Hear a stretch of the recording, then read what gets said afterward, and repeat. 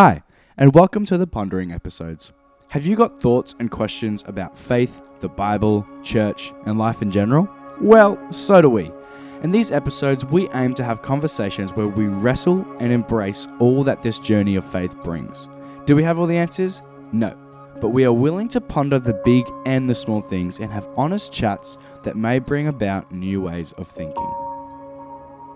Over the next 2 episodes, Mike and Hannah will muse on some of the questions that they wrestled with during the shaping of the Minor Prophets series, such as the nature of God's judgment and how do we actually apply these texts to our own lives. I hope you enjoy. All right. Hi, Mike Hardy. Hey, Hannah, Bartle. We're going to do that thing where you're going to introduce yourself. So tell us a little bit about yourself. Well, I'm a dad. I'm married to Teresa. I've got 2 kids, 13-year-old and a now 8-year-old. And I am the lead pastor at Good Life. And it's an incredible privilege, and I've been doing it the last year and a half. And doing a great job. Thank you. Awesome. And I'm Hannah Bartle, and I too am married to Amos and have 2 kids and have been in this position of, I guess, creative director and doing some teaching for 8 months in August now. Yeah, but being part of the church for a much But longer being time. part of the church for about 15 years. Teacher background. Currently studying on my way to doing a Master's in Divinity. Yeah. So I'm excited to have some cool conversations. I'm excited you're doing it so that you can tell me stuff. You can teach me things. One of us is legitimate. That's right.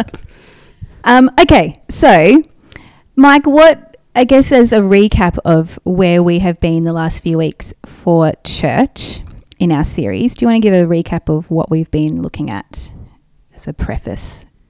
Yeah, so, a bit of backstory. We decided to do the Minor Prophets a few months back or a whole bunch of months ago. And I probably was heading towards the series with a little bit of fear and trepidation because the Minor Prophets aren't books that are normally spoken about a whole lot by preachers and teachers in churches. There are some who will tackle it, but a lot of people will steer clear of it because they're complex and they're tricky and what does it mean for today and for our lives and all of that. But we decided, you know what? We've got to look at the whole counsel of God and understand why are they here, what do they have to teach us, what can we learn from it. So we jumped in. We've done 4 of the Minor Prophets out of the 12, commonly referred to as the Book of the 12. And we started off with the first one that you did, which was on Amos. Book of Amos, yes. Which we had lots of laughs over because your husband is called Amos. Correct. So now I think of him as Amos the prophet. The prophet. He likes to call himself that now. Goes sure by he does. Amos the prophet. I'm sure he does. I'm sure he's got lots of electrician and prophet. Just whatever you need. Yeah. Yeah. And then we went to the book of Jonah and kind of unpacked that. And that's a fascinating story that kind of sits as a really interesting story amongst the rest of these prophets. And then we went to the book of Habakkuk, which we joked about how you say the name. And then finished up this series with the book of Joel.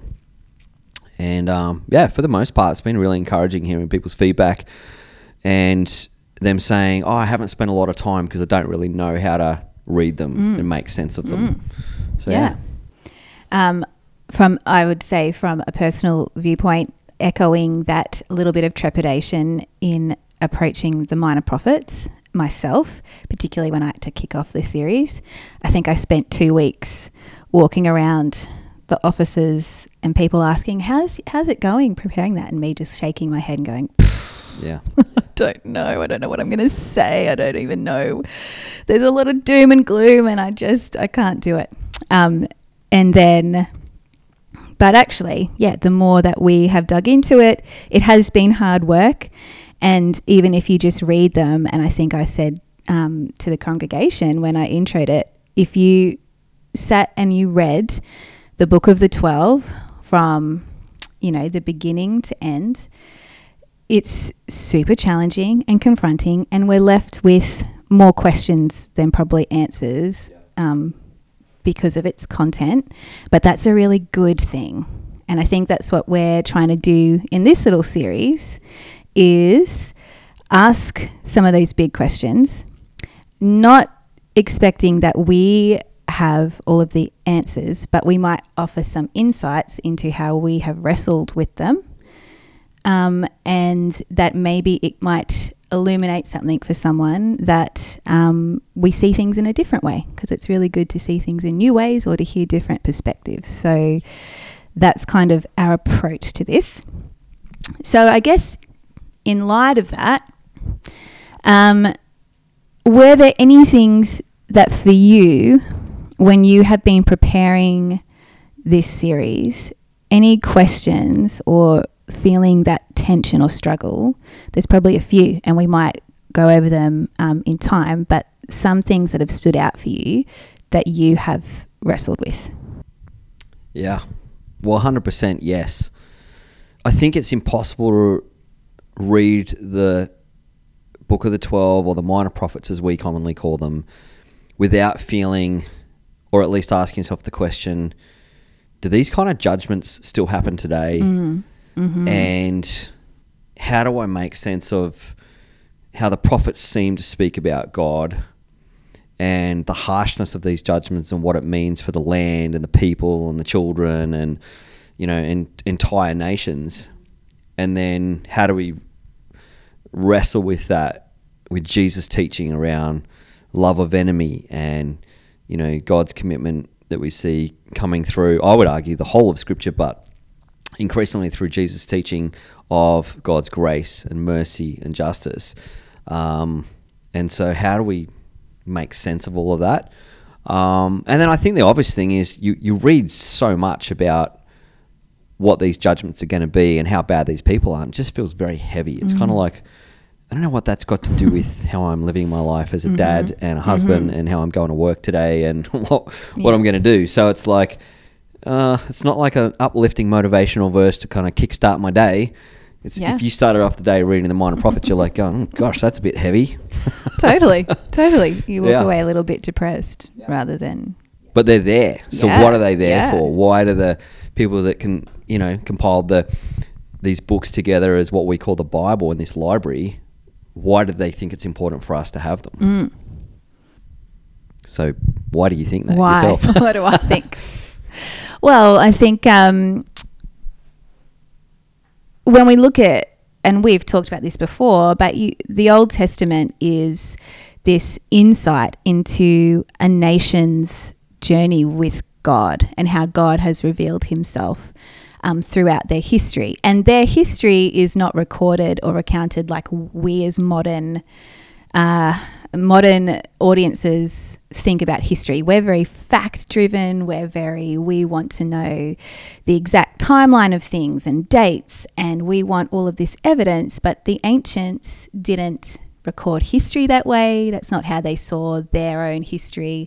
In lots of nations, it's not how they responded to history. It was the narrative and the story, and dates and those types of things didn't matter, which is challenging for us in the first place because we as modern readers want to be like, well, shouldn't this all be historically accurate?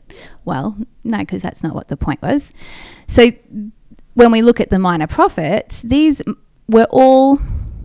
have the namesake prophets that are based in their time. So for example, Amos, he's an 8th century prophet based in that time, but then his prophetic word or his call to the nations and his revelation of what was going to happen to them has been taken and interpreted and reinterpreted for over 300 years to post-exile by a community that are looking back at their history and trying to figure out what God was saying and doing in that. And so the reason these books exist is because it's part of the nation's history, but also their interpretation of events and trying to wrestle and figure out where was God in it, what was he doing, and what is their purpose now, and where is he now.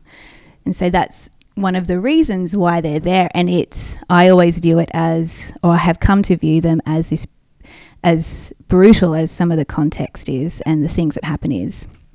If you think about the fact that the people who are writing these down post-exile, it's almost a repentance of their nation, of these were the atrocious things we did and God judged us for it. So let us not now make the same mistakes. It's a call to the faithful to go, this was what God has, he saw in the evil things we did.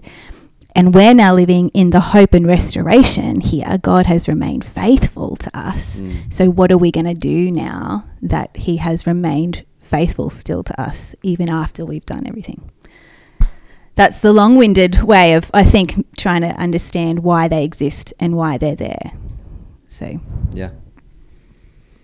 And so I suppose the challenge is, how do we, as people living in 2023 in a post-COVID world, and then in our context in the West, make sense of these particular books and what was happening when this was the era of, literal empires and countries taking over countries, which clearly we see evidence of that in different ways still today. But it's still a different dynamic. And then the way that they even had prophets in their time, there are people who say we have prophets still today, but it's not as obvious. Yeah. And so how do we make sense of that for our time? What have been some of the standout messages for you when you look back here that you say, okay, here's how they operated then, here's what seemed to be happening. But how is this relevant for us today? I think one of the big things is, like Israel and Judah, so at this point, when the prophets are like their origins, Israel and Judah are two separate nations now. It's a split kingdom. But they're both still God's people, right? Their history is that they're God's chosen people. And we'll probably get to it later about the confronting nature of the judgment and violence that we read in the prophets. But you see that God is so distraught over his people having neglected their responsibility to be about what he's about, which is justice and taking care of those who are oppressed, those who are the outcast, all of these things that were, God, who God is and what his nature is, and his people have rejected that and are now oppressing their own people, selling their people into slavery. The poor are not taken care of, and they have totally just rejected everything that God is about, whilst still claiming that they are God's chosen people. And I think for us now, we live in, I think a great approach is to always, obviously we look at all of these things through the lens of Jesus, and, Jesus has come and he's the fulfillment, and he's the living word, and we now live in that freedom that Christ has brought us. But we still, if we are going to say we are the people of God, there's still this call to responsibility that we are going to be about the things that God is about, that our heart will break for the things that break God's heart, for oppression, for poverty, for slavery, for all these things that still exist. The call is still the same. And I think that's the thing that has resonated a lot for me, is that there's a lot of hyperbole, and by that I mean a lot of exaggerated language in the prophets, particularly in regards to violence, because what they're trying to hammer home is how far Israel and Judah have strayed from doing what they should have been doing. Yeah. Your comment a moment ago about the people of Israel and Judah understanding themselves as God's chosen people is a phrase that raises all kinds of questions for people. Especially, I think we can just make assumptions if we've grown up in church about what that means and how we understand that. But for someone outside of, say, faith, who hears the phrase chosen people, it always sounds like, chosen, and then the unchosen. The ones who are in and they get to be with God forever, and the ones who, tough luck, you're not chosen. Yep.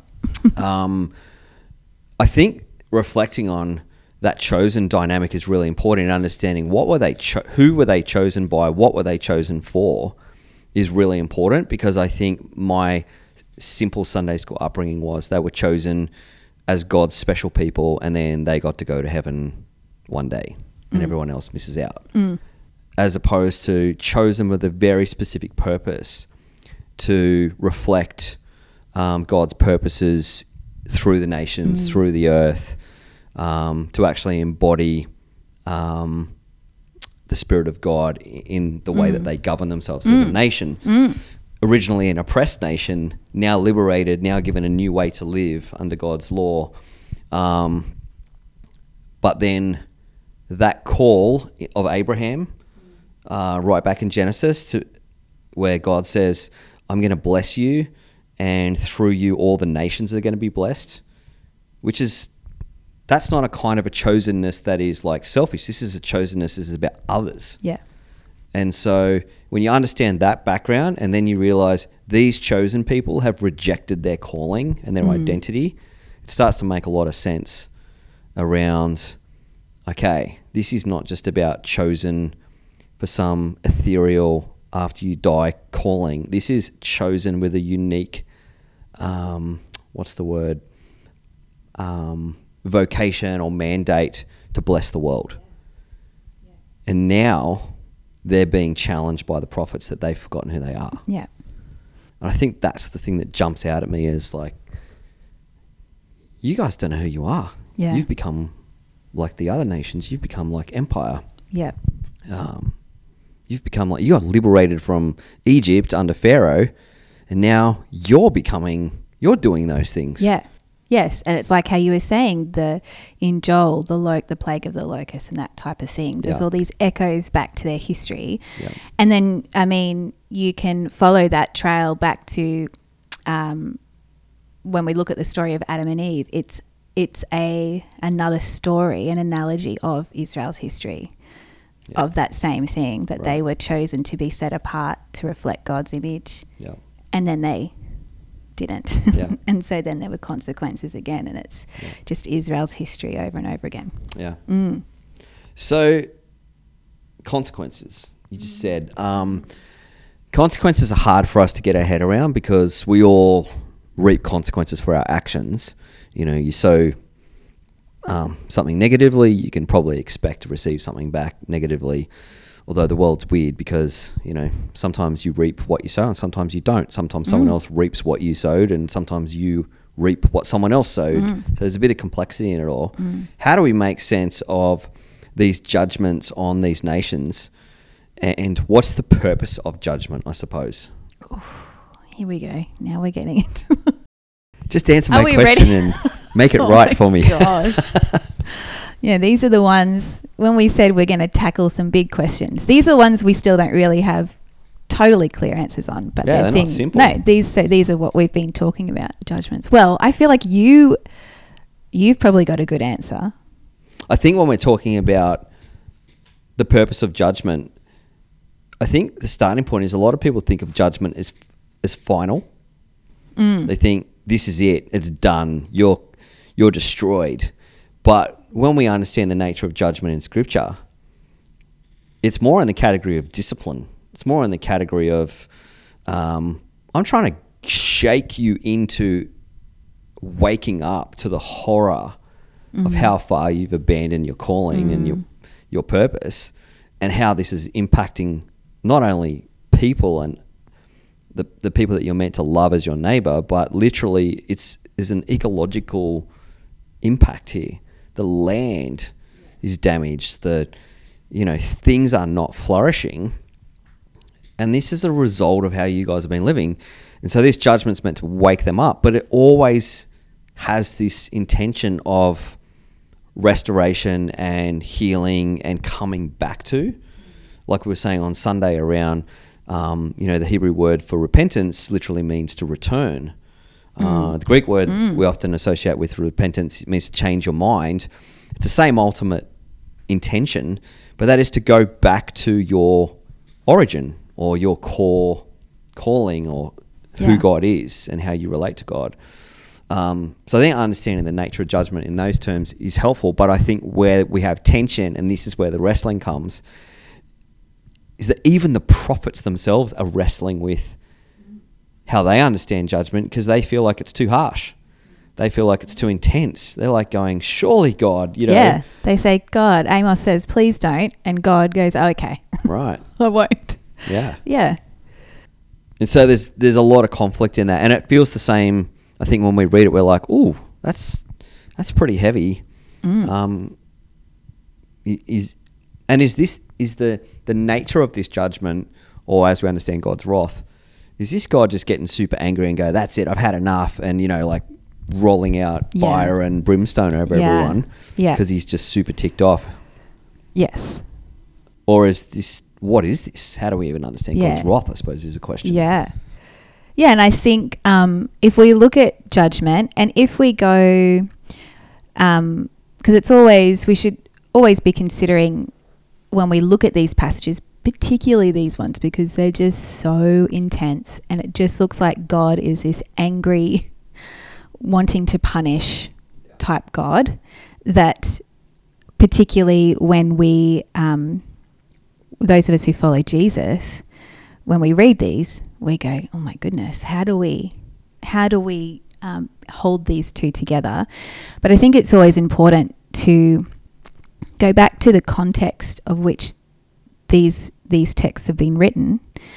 And like a flat reading is that we just take everything quite literally, and we just assume that what is written there, word for word, is exactly what must have happened. But and this is from doing lots of research, even the language that is used in these books. So again, if we take Amos, for example, there's all of these judgments and woes, but the language that is used is very similar to, and this is again, I think, something that we have to get our minds around, maybe because we've not really heard this before, but a lot of the language that's used and even the structure of a lot of our books is very similar to other ancient Near Eastern texts that are not biblical texts. Yep.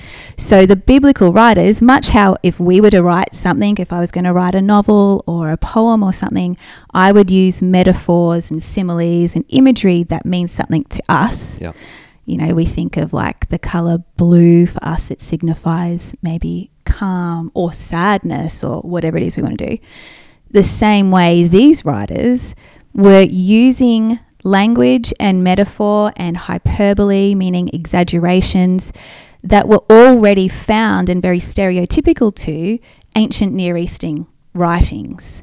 So this was not uncommon. This type of literature wasn't uncommon, not even just in Jewish history, but in ancient Near history in general.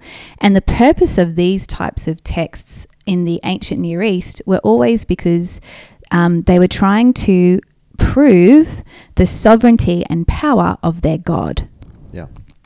So in the neighboring nations, they all had stories of their gods exacting judgment on the people they are sovereign over. Yeah. Because they haven't followed what their gods have said for them to do. Therefore, there's going to be all of these types of judgments, and a lot of the judgments that we find in the prophets are the same as what are found in these other texts. And so for some people that might be like, wait, what?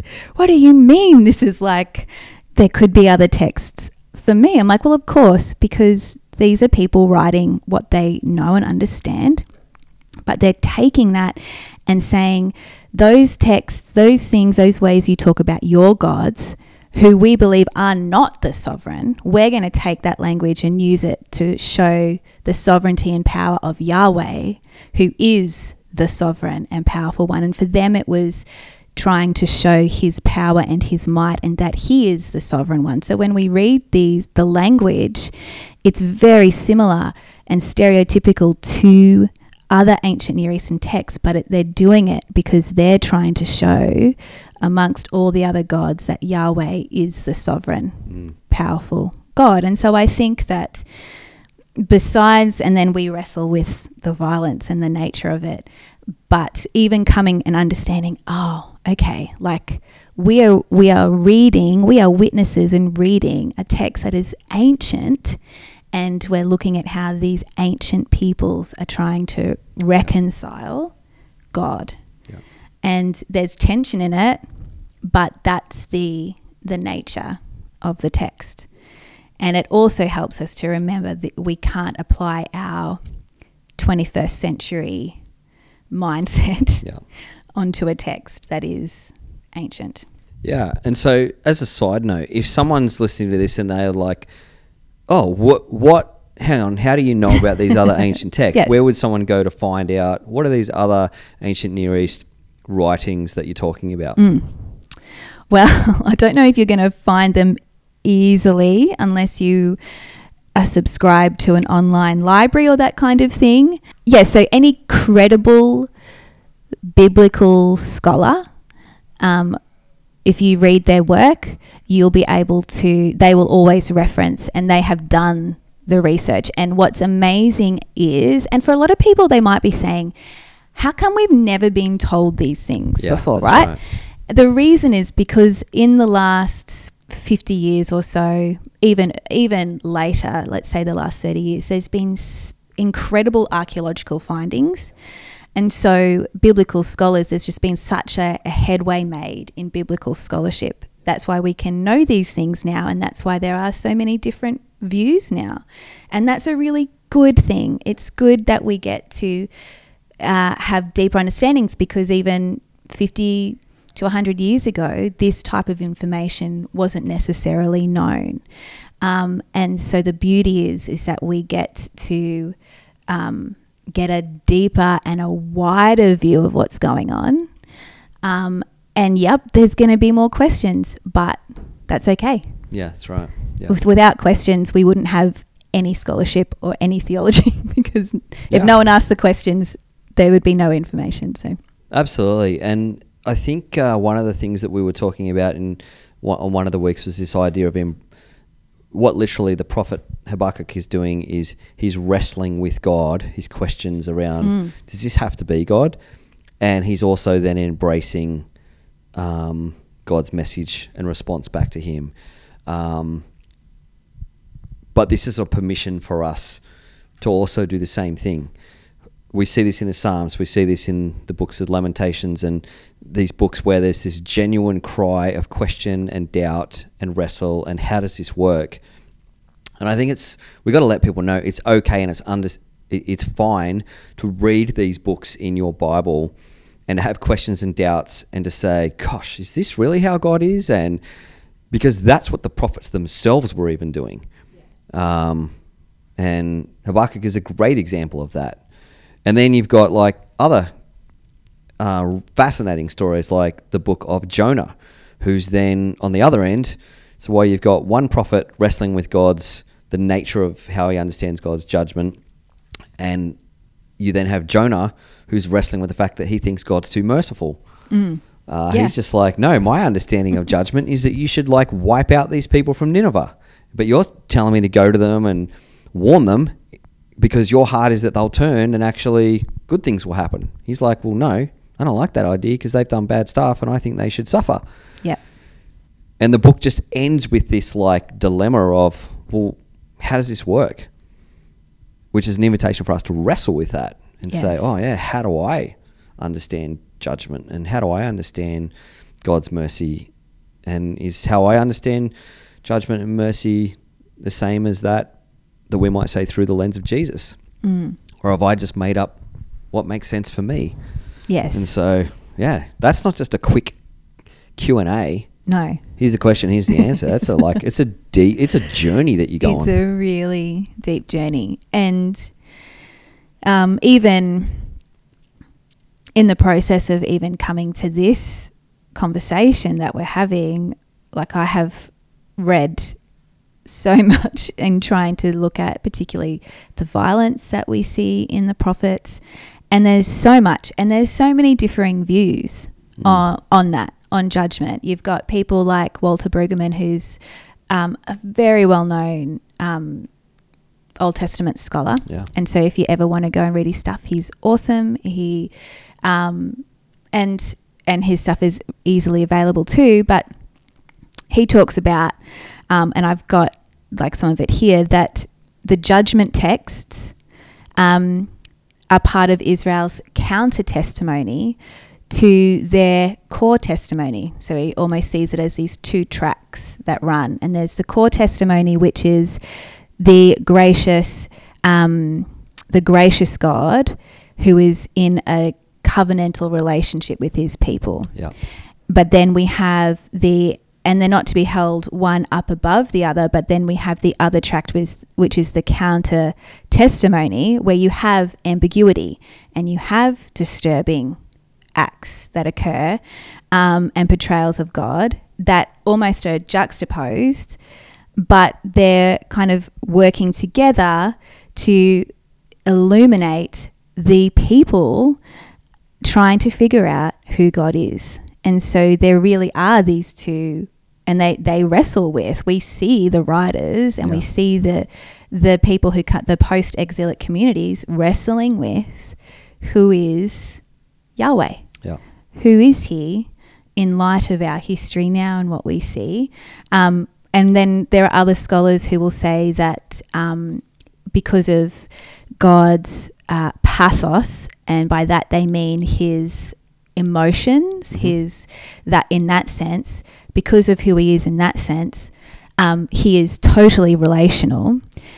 And because of that, when he sees the injustice and the destruction, of course he has to intervene, but it's distressing to him. In Amos, God himself laments over what is going to happen, right, because he's so distressed that this is going to happen, but also because he is just, because he's relational, this also has to happen. And so then there are scholars who view it, you've got to view it in that way. And then there are others who will say that it's really an indication of God's grace, because he'll say, for 3 times, but not for 4. So he's allowed the people continuously to keep going and has tried to warn them, but doesn't. And so it's not just it's purely God is judgmental and angry and everyone's going to suffer. It's so much broader and deeper, and people have so many different views, and that there is real sorrow in it, and because he cares about injustice that he does this. It's not because he's just an angry God that's swirling in the clouds wanting to chuck lightning bolts. I think sometimes people imagine him like Zeus or something that's like this big powerful God who's just like, actually he's just so moved. So I think there's all of those facets. That's it's right. just that makes it up, which is why it's so hard to read them, because nothing is black and white in that, I think. Thank you for listening to today's episode. We hope that it maybe sparked your interest or raised some questions for you. Stay tuned for the next episode, where Mike and Hannah will continue our conversation and chat about how the average person can read and apply the message of the minor prophets, the tension between the prophets' messages themselves, and how would you even go about talking about all this with your kids. This podcast is made possible by an excellent team of human beings, so a big thanks to Josiah Niven, Cherie Allen, Greg Forrest, Mike and Teresa Hardy, Amos and Hannah Bartle, Emma Bell, and the countless other encouragers, friends, and colleagues who continue to support the Good Life mission of building community, fostering health, and offering hope to all people. Make sure you follow our socials, like and leave a 5-star review, and listen to our sermon series, also available on our podcast every week. Peace.